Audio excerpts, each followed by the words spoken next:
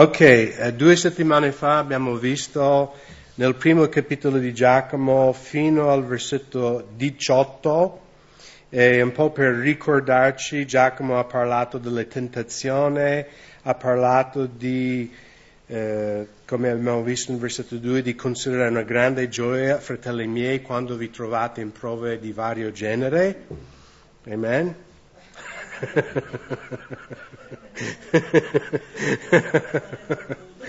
Infatti quando era il pronto soccorso martedì scorso e devo dire che veramente i medici, gli infermieri, tutto lo staff lì nel pronto soccorso di Montabellina sono persone meravigliose. Però purtroppo la dirigenza dell'USLE nel Veneto dovrebbero mandare qualche medico in più perché ci ho messo 6 ore, cioè io sono arrivato lì e dopo 6 ore ho visto un medico. Infatti a un certo punto quasi volevo riaprire la ferita, farlo squizzare sangue un po' dappertutto, così mi visitavano. Sì, non l'ho fatto.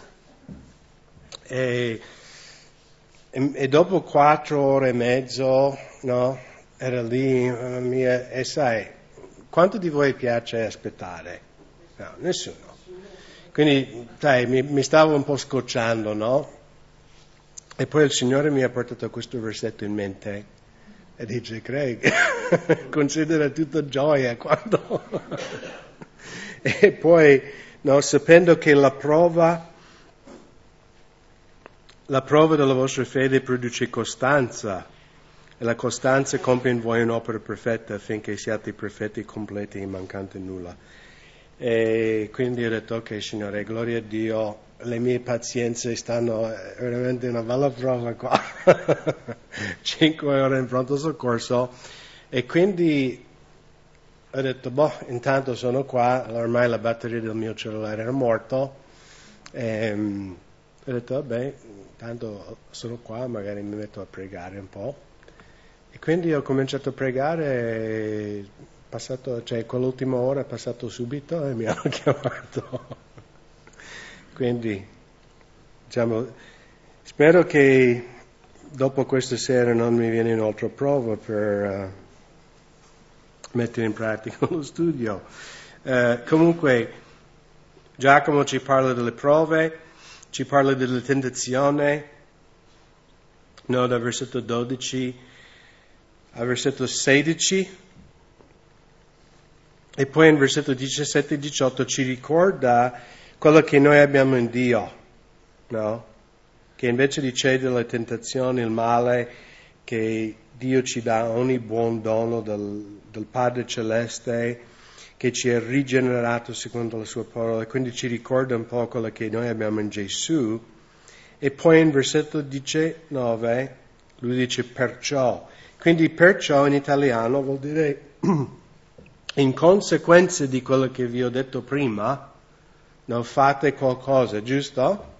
Questo è il perciò, no? Ricordando che Dio ha fatto tutto questo per voi. Perciò, fratelli miei carissimi, sia ogni uomo pronto ad ascoltare, lento a parlare e lento all'ira, perché l'ira dell'uomo non promuove la giustizia di Dio. Allora qui Giacomo, ispirato dallo Spirito Santo, ci chiede di fare una cosa che va proprio contro la nostra natura, perché di solito noi siamo pronti ad ascoltare? No, siamo lenti, già se uno è lento ad ascoltare è buono, la maggior parte di noi non vogliamo neanche sentire, no? Quando abbiamo una discussione con un'altra persona, stiamo lì a ascoltare loro? No, loro parlano e noi siamo, no? Abbiamo il dito nelle orecchie. Invece di essere lento a parlare e lento a dire, la nostra tendenza naturale è di essere veloce a parlare. No, tu hai sbagliato, no, adesso ti faccio vedere io. Giusto? E quindi completamente il contrario. Io sono veloce a parlare, veloce a giudicare, veloce a dire adesso vedrai il Signore ti giudicherà. e non pronto ad ascoltare. No, io non voglio sentire niente di quello che l'altra persona ha da dire. Invece qui Giacomo dice, è proprio il contrario nel regno di Dio. Prima di parlare, prima ascolti quello che l'altra persona ha da dirti. Lento a parlare, pronto ad ascoltare. Lento a saltare subito al giudizio, subito all'ira. No, adesso faccio così, faccio cosà. Perché come Giacomo dice, l'ira dell'uomo non promuove la giustizia di Dio. Letteralmente non compia, no, non porta a compimento. Cioè, la nostra ira umana non può compiere l'opera che Dio vuole compiere in questo mondo. A parte il fatto che il giudizio appartiene a noi, la parola di Dio dice che la giustizia appartiene all'Eterno. Il giudizio non è il nostro compito. Il nostro compito è mostrare misericordia, e poi Giacomo parlerà più avanti, no? Chi mostrerà misericordia troverà misericordia. Invece la nostra tendenza umana è subito saltare al giudizio, subito saltare all'ira, subito saltare a parlare e dire la nostra. E mentre pregavo e guardavo questo testo, mi è venuta una storia in 2 Samuele, capitolo 2, se volete girare lì un attimo, dove troviamo un uomo che lui era veloce a parlare e veloce all'ira. Ma purtroppo poi è ritorto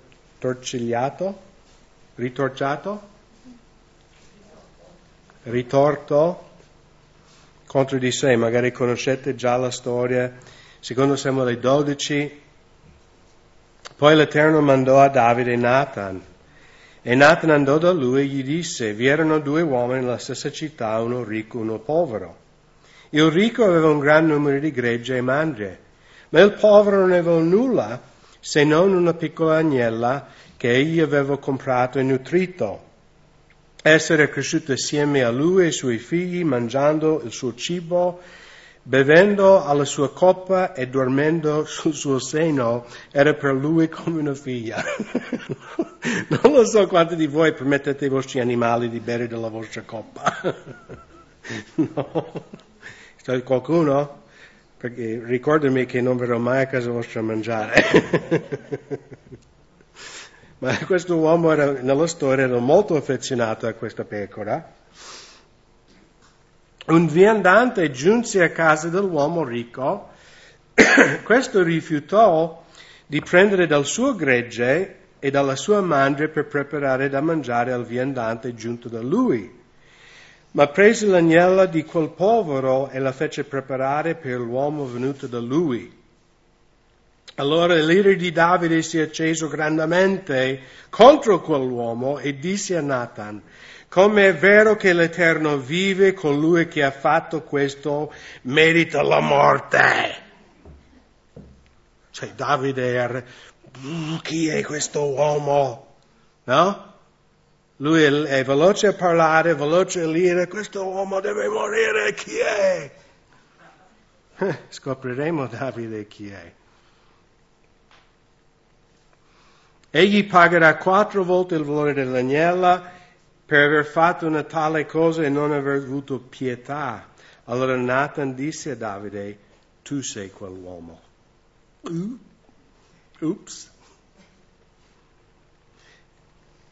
Così dice l'Eterno, il Dio di Israele, ti ho unto re di Israele, ti ho liberato dalle mani di Saul, ti ho dato le case del tuo Signore, ho messo nelle tue braccia le donne del tuo Signore, ti ho dato la casa di Israele e di Giuda, e se questo era troppo poco, io ti avrei dato molte altre cose. Perché dunque hai disprezzato la parola dell'Eterno, facendo ciò che è male ai suoi occhi? Tu hai fatto morire con la spada Uria, l'Iteo, hai preso per moglie la sua moglie e l'hai ucciso con la spada dei figli di Ammon. Or dunque la spada non si allontanerà mai dalla tua casa, perché tu mi hai disprezzato e hai preso la moglie di Uria, l'Iteo, per essere tua moglie. Ouch! Io sono sicuro che Davide a questo punto era meglio tacere, no? E non per giudicare Davide, perché io sono uguale, no? Quando io vedo il peccato, il sbaglio in un altro, io subito sono pronto a parlare, a puntare il dito, a dire tu devi morire, no? Ma quando il mio peccato, pietà, no? Siamo veloci a giudicare gli altri, non tanto veloci a giudicare noi stessi. Però Giacomo, veramente ho letto tante volte questo libro di Giacomo, mi sto divertendo tanto a studiarlo perché, devo dire, mi sta compungendo tanto, no? Giacomo proprio tira diritto, è un bulldozer, no? Se tu sei in mezzo ti va sopra.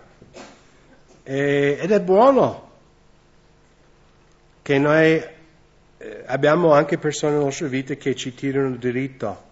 No, mia moglie è così, Dio mi ha dato Silvana per sempre dirmi in faccia tutte le cose, se mi piace o no.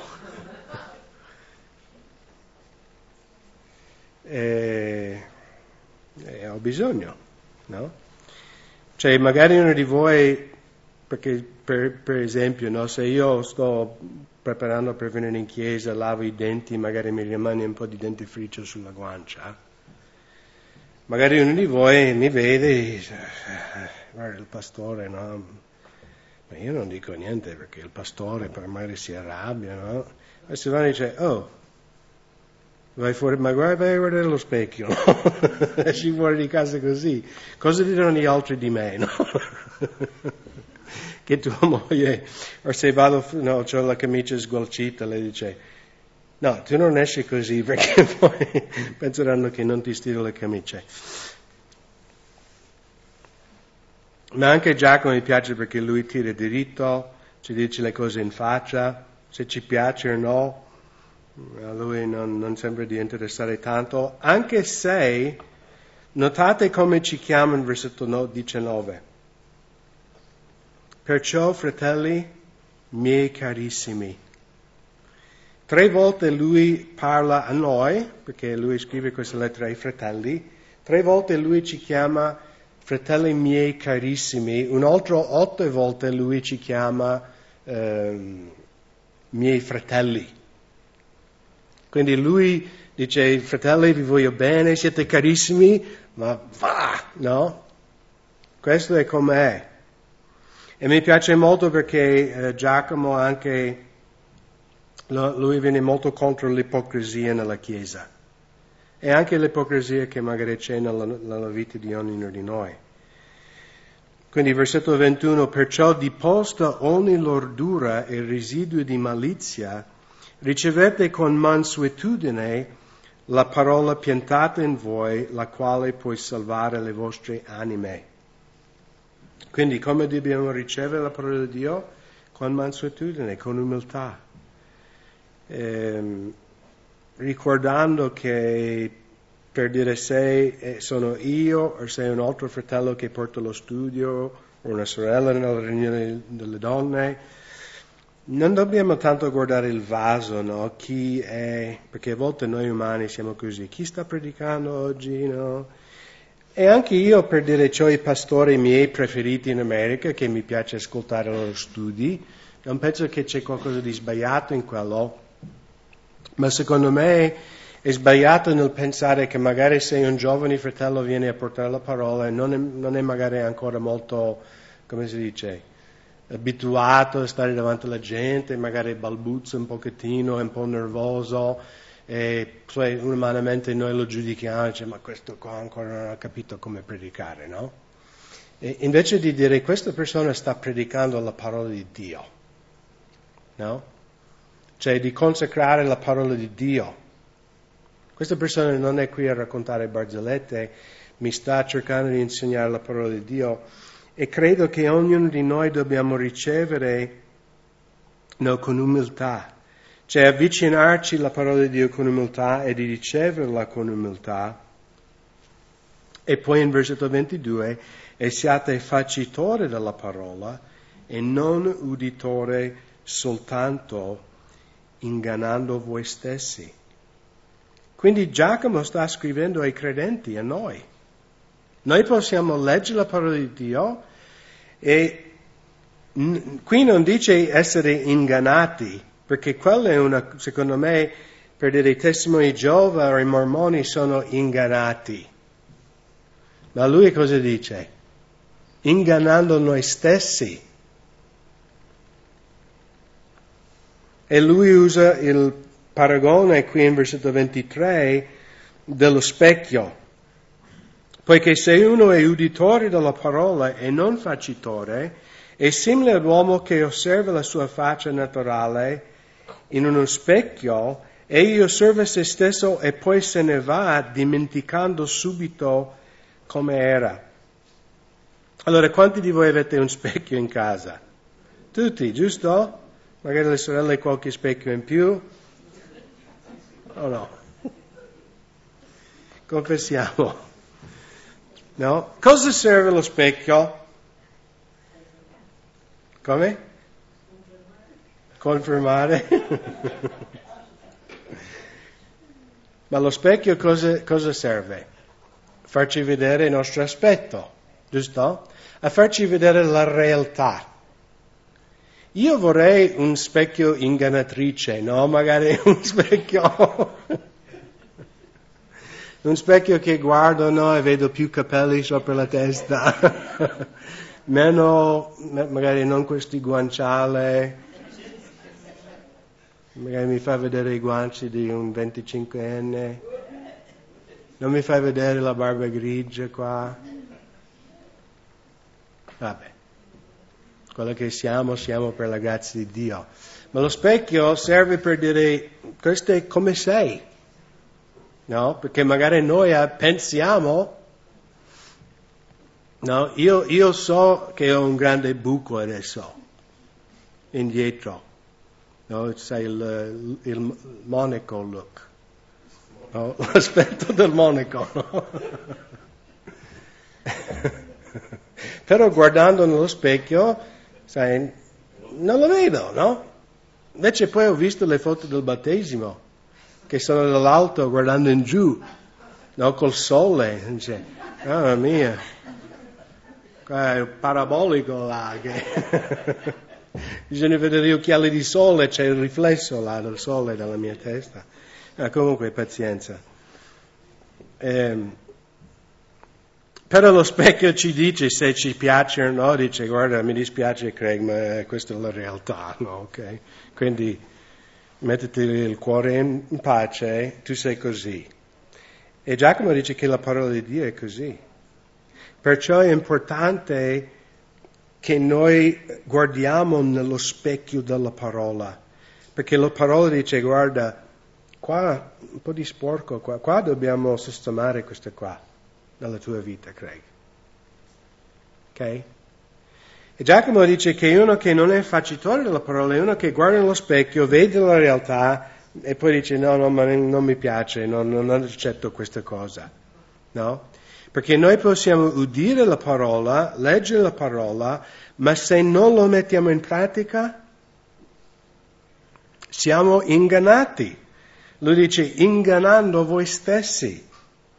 I farisei scribi erano così. Girate un attimo nel Vangelo di Luca, perché c'è un bellissimo esempio qui. Scusate.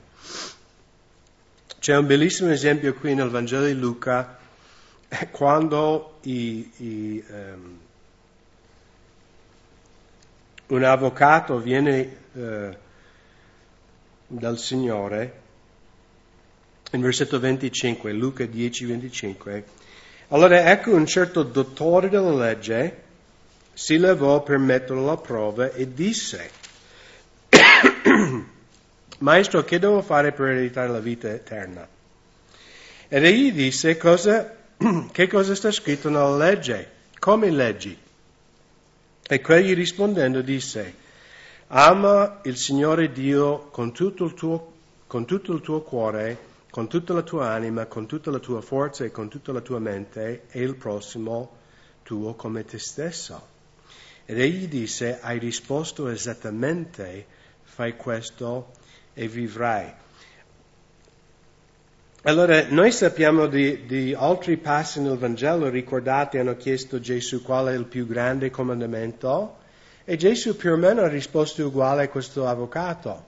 No, lui ha detto: ama il Signore tuo Dio con tutto te stesso e ama il tuo prossimo come ami te stesso.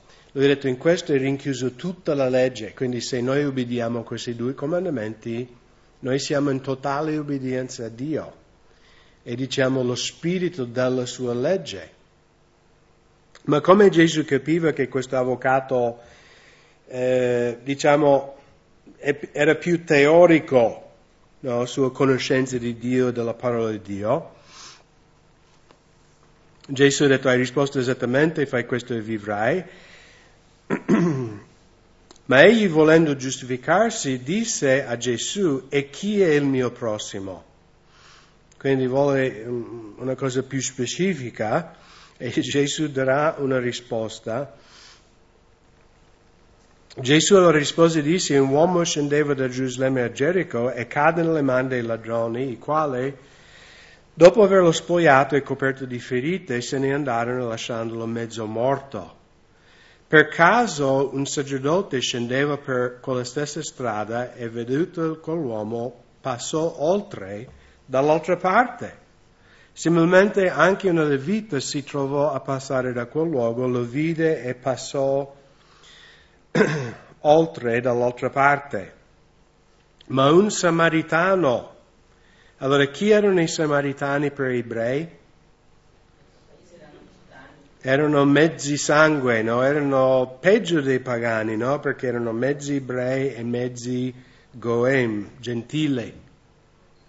Infatti in Giovanni 4, no? Anche la donna samaritana è stupita che Gesù parla con lei, dice: ma perché i giudei non hanno a che fare con noi. Anche i discepoli, quando arrivano, dicono: come mai il maestro parla con questa donna, no? Questa donna samaritana? Perché per gli ebrei i samaritani erano proprio, proprio da evitare totalmente.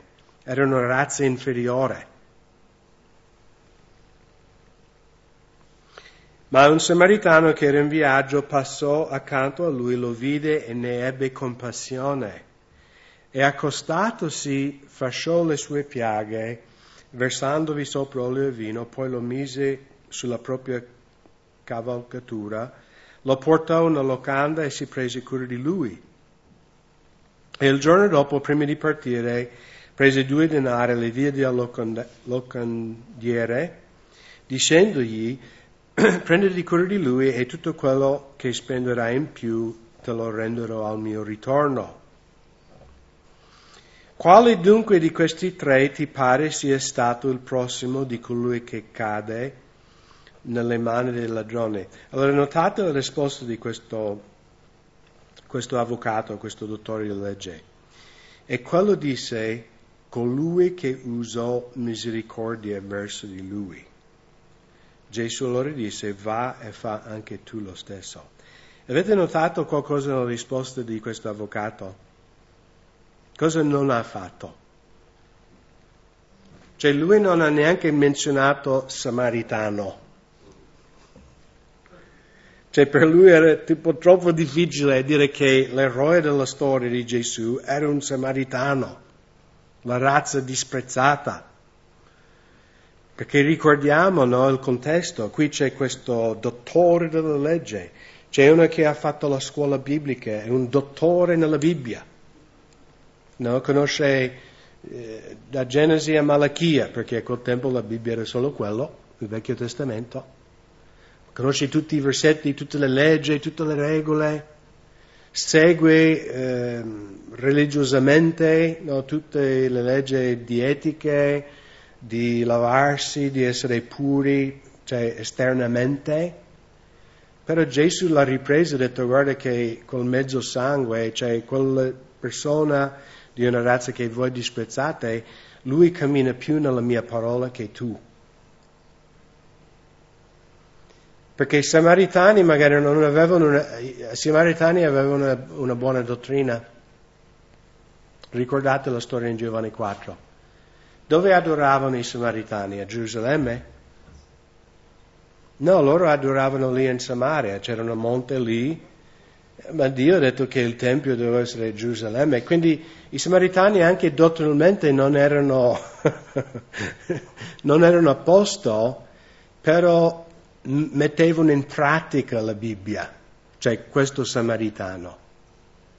E secondo me quello che Gesù ci comunica in questa storia è la stessa cosa che Giacomo dice tu puoi conoscere tutti i versetti della Bibbia che vuoi, ma se non metti in pratica quello che conosci è vano, no? Tu sei come una persona che guarda allo specchio, vedi il tuo aspetto, però non viene trasformato la tua vita.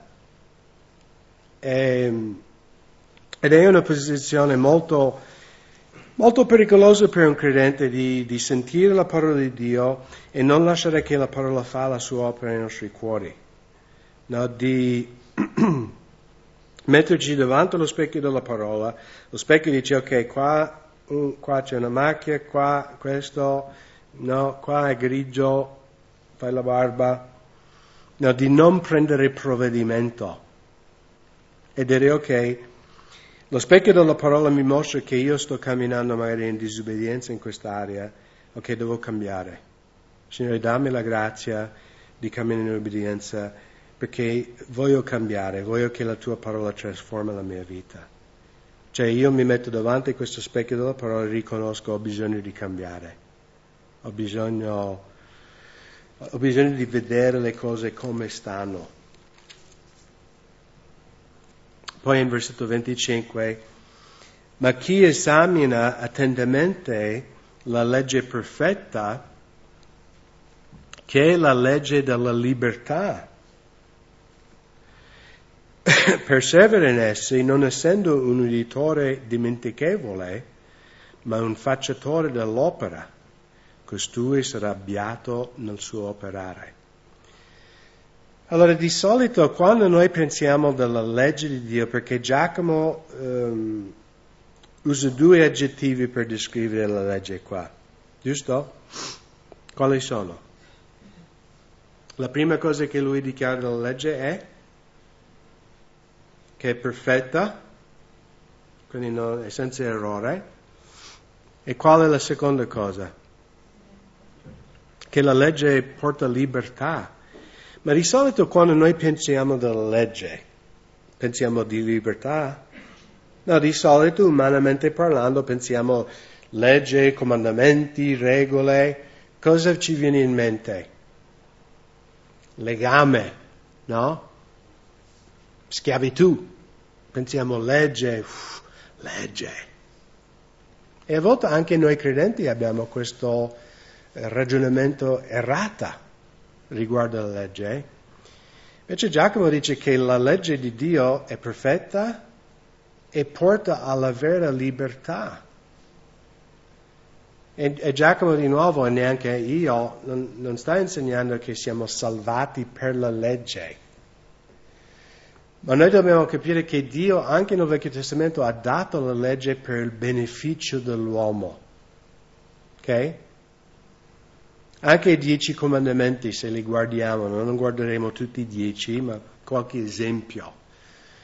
Ok, datemi uno dei 10 comandamenti. Voi datemi uno dei 10. Non uccidere, ok? Non commettere omicidio, letteralmente. Allora, perché Dio non vuole che commettiamo omicidio? Ci sta cercando di rovinare la nostra vita? No. Si dice in inglese cramp our style, no? Tipo, no, bloccarci in una... Perché molti giovani pensano a diventare credente, non posso fare questo, non posso fare quello, giusto? Allora pensano legge, restrizione. Invece Giacomo dice che la legge è quella che ti dà la vera libertà. Cioè vivere in obbedienza alla parola di Dio. Allora, non uccidere, perché non dobbiamo non uccidere? Prima perché Dio ha dato la vita, non sta a noi a togliere un'altra vita, ma anche perché se io tolgo la vita di un'altra persona, mi andrà bene la mia vita? No. Anche l'altro giorno c'era nella cronaca qui in Italia un pazzo marito, mi sembra che ultimamente quasi tutti i giorni sentono questi mariti che ammazzano la moglie, no? E c'era un piccolo bambino in mezzo, e anche con Silvana parlavamo, e ho detto, mamma mia, cioè, se questo, io dicevo questo, e non mi fraintendete perché io sono contro il divorzio. Cioè il divorzio non è il volere di Dio, però piuttosto di ammazzare tua moglie, no. E anche con Silvano ho detto, ma se il matrimonio era così, no, che lui è arrivato a queste cose, cioè lo lasciava. Almeno potevo ancora vedere il suo bambino. Invece adesso, anche questo povero bambino, la mamma non c'è più, è morta. Il padre è in carcere per il resto della sua vita. E anche se lui dovrebbe uscire, no? Questo bambino crescerà sapendo mio padre ha tolto la vita di mia mamma. Cioè, non lo so che rapporto avranno, se avranno un giorno. E quindi Eleni ha scelto proprio l'estremo dei 10 comandamenti. Però usiamo un po' più leggero, no? Che magari secondo la nostra valuta non è così grave. Dare falsa testimonianza, ok? No? Dire una bugia, ok? Chi non conosce il Signore della bugia è normale? No? Chi non conosce il Signore le bugie è prassi giornaliera, no? Dire bugie. Perché non dobbiamo dire bugie? Perché poi dobbiamo coprire quelle bugie, creare altre bugie. No? Per dire che la legge è adulterio, perché è sbagliato? Perché rovineremo la vita di un'altra famiglia, rovineremo la vita della nostra famiglia. Comprendete che la legge di Dio è stata data da Dio per darci una vita abbondante. Dio dice, esseri umani, se voi fate queste cose, la vita vivrete male. Sperimenterete le cose brutte della vita. E perciò Giacomo chiama la legge di Dio la legge della libertà. Perché la vera libertà abbiamo in Gesù. Siete d'accordo? Cioè, io non sento per niente la mancanza di ubriacarmi sabato sera con i miei amici, di drogarmi e di svegliarmi domenica mattina in un posto estraneo, non sapendo neanche dove cosa ho fatto la notte prima. Cioè non sento per niente la mancanza di, sai, stare in discoteca tutta la notte e finire in questa situazione. La vera vita è in Gesù, la vera libertà. E anche ubbidendo alla parola di Dio. Se qualcuno fra voi pensa di essere religiosa e non tiene a freno la sua lingua, anzi seduce il suo cuore, la religione di quel tale è vana. Di nuovo Giacomo parla del fatto di ingannare noi stessi. Ok? Una cosa molto pratica, la parola religiosa viene usata solo 2 volte nella Bibbia ed è qui in versetto 26 e 27. E magari il contesto moderno della parola religiosa, perché anche noi credenti tante volte diciamo, no, io non ho una religione, giusto? Ho una relazione. Lo diciamo questo? Ed è vero, anche perché il mondo intende, cioè il mondo quando parliamo di Gesù con le persone, loro dicono la tua religione, no? Evangelica o protestante, perché il mondo vede in questo modo, no? La religione islamica, la religione del cattolicesimo romano, la religione dei buddisti, giusto? Quindi cioè il significato linguistico della parola religione è cambiato tanto in 2000 anni. Questa parola in greco è la parola greco, l'avevo scritto qua da qualche parte, trachekos, ok? E trachekos, secondo i studiosi, significa temere Dio. No? È una congiunzione fra due parole, una di cui è tremare, no?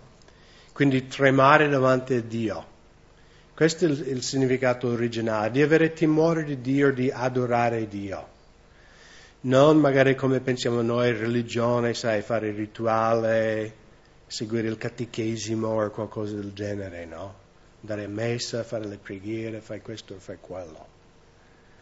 Ma il significato qui nella Bibbia è proprio avere timore di Dio. E quello che Giacomo dice che se uno pensa di avere timore di Dio o di essere un vero adoratore di Dio e non tiene a freno la sua lingua, qui freno è una buona traduzione, in altre versioni usa non tiene redine, no? Ma l'idea è di tenere controllo sulla tua lingua. E dice Craig, fratello di Montabuna, se tu non riesci a tenere controllo sulla tua lingua, allora il tuo timore di Dio, la tua adorazione di Dio è vana. E qui in italiano viene Diodati usato questa parola freno. È una buona parola. Avete mai guidato un mezzo senza freni? Qualcuno? Alcuno di noi. Anche una bicicletta? No? E magari finché sali o vai in pianura, ma quando arrivi alla discesa c'è un stop e non hai i freni, cosa succede? Crash, no? Schianti. Ed è lo stesso risultato quando noi non abbiamo un freno sulla nostra lingua, no? Schianteremo e ci saranno feriti, ci saranno pronto soccorsi con attesa di 6 ore. E Giacomo in capitolo 3 parlerà molto più a profondo questa lingua, no? che ha fatto partire guerre, ha acceso boschi interi, cioè, ma lui verrà pesante, ma aspetteremo.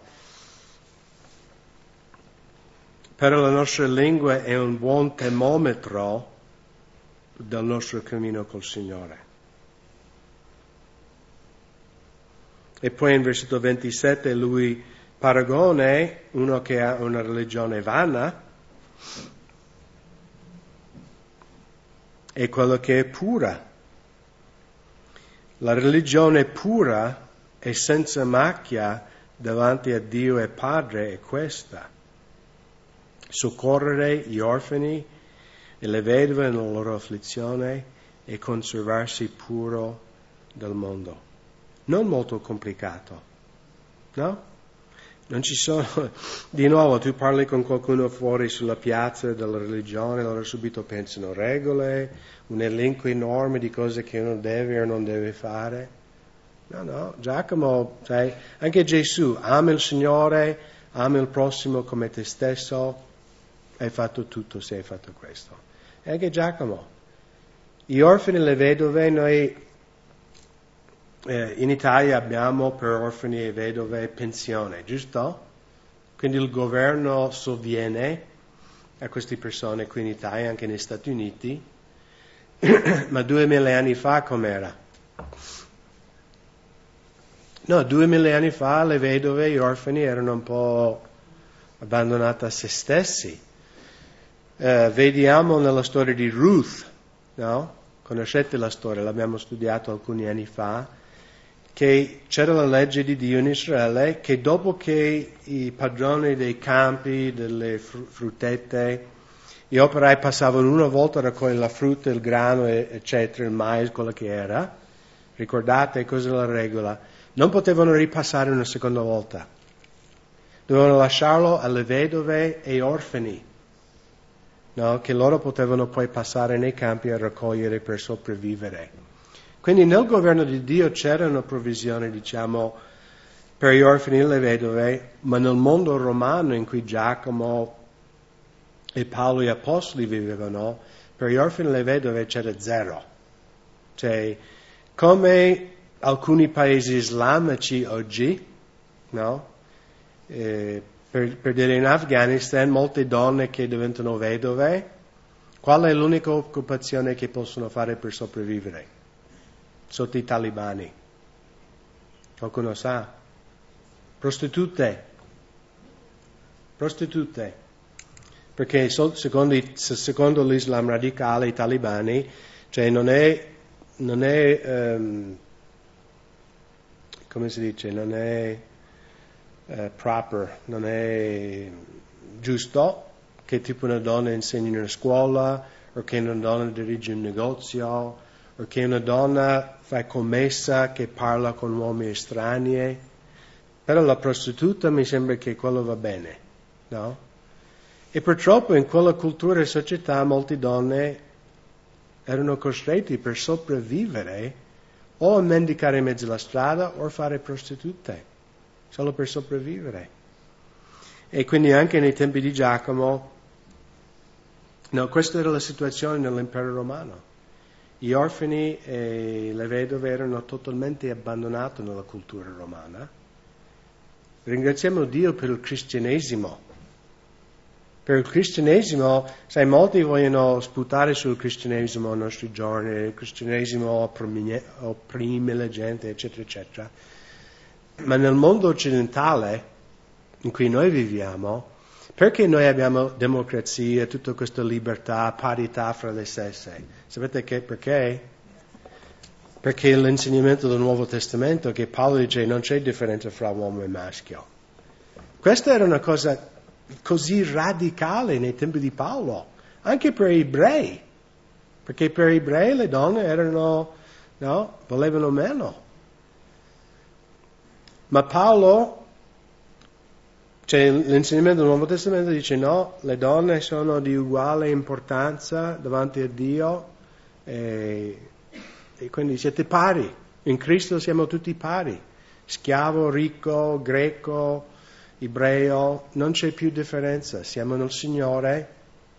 Infatti, gli orfanotrofi, gli ospedali, voi sapete cioè questa istituzione che ormai in tutti i governi esistono oggi, ma anticamente chi è stato a fondare tutti gli ospedali, orfanotrofi e cose di beneficenza nel mondo? I cristiani. Adesso anche i musulmani magari fanno anche ospedale, ma solo negli ultimi anni. Sono stati cristiani perché hanno preso a cuore l'insegnamento di Cristo e anche questo di Giacomo. Se tu sei un seguace di Cristo, vuoi una pura religione, prendi cura di chi è debole. Noi orfani, vedove, chi è in difesa. Noi anche ancora oggi noi credenti siamo chiamati a difendere chi non può difendersi, anche nella nostra società. E poi tenerci puro dalle macchie di questo mondo. Quindi 3 cose, anzi 2 cose. Aiutare chi è debole e camminare in purezza in questo mondo, sempre per la grazia di Dio. Non è complicato. Ama Dio, ama gli altri come, no? C'è lo stesso rispetto che noi vorremmo avere dagli altri, di darlo a loro. Non è complicato.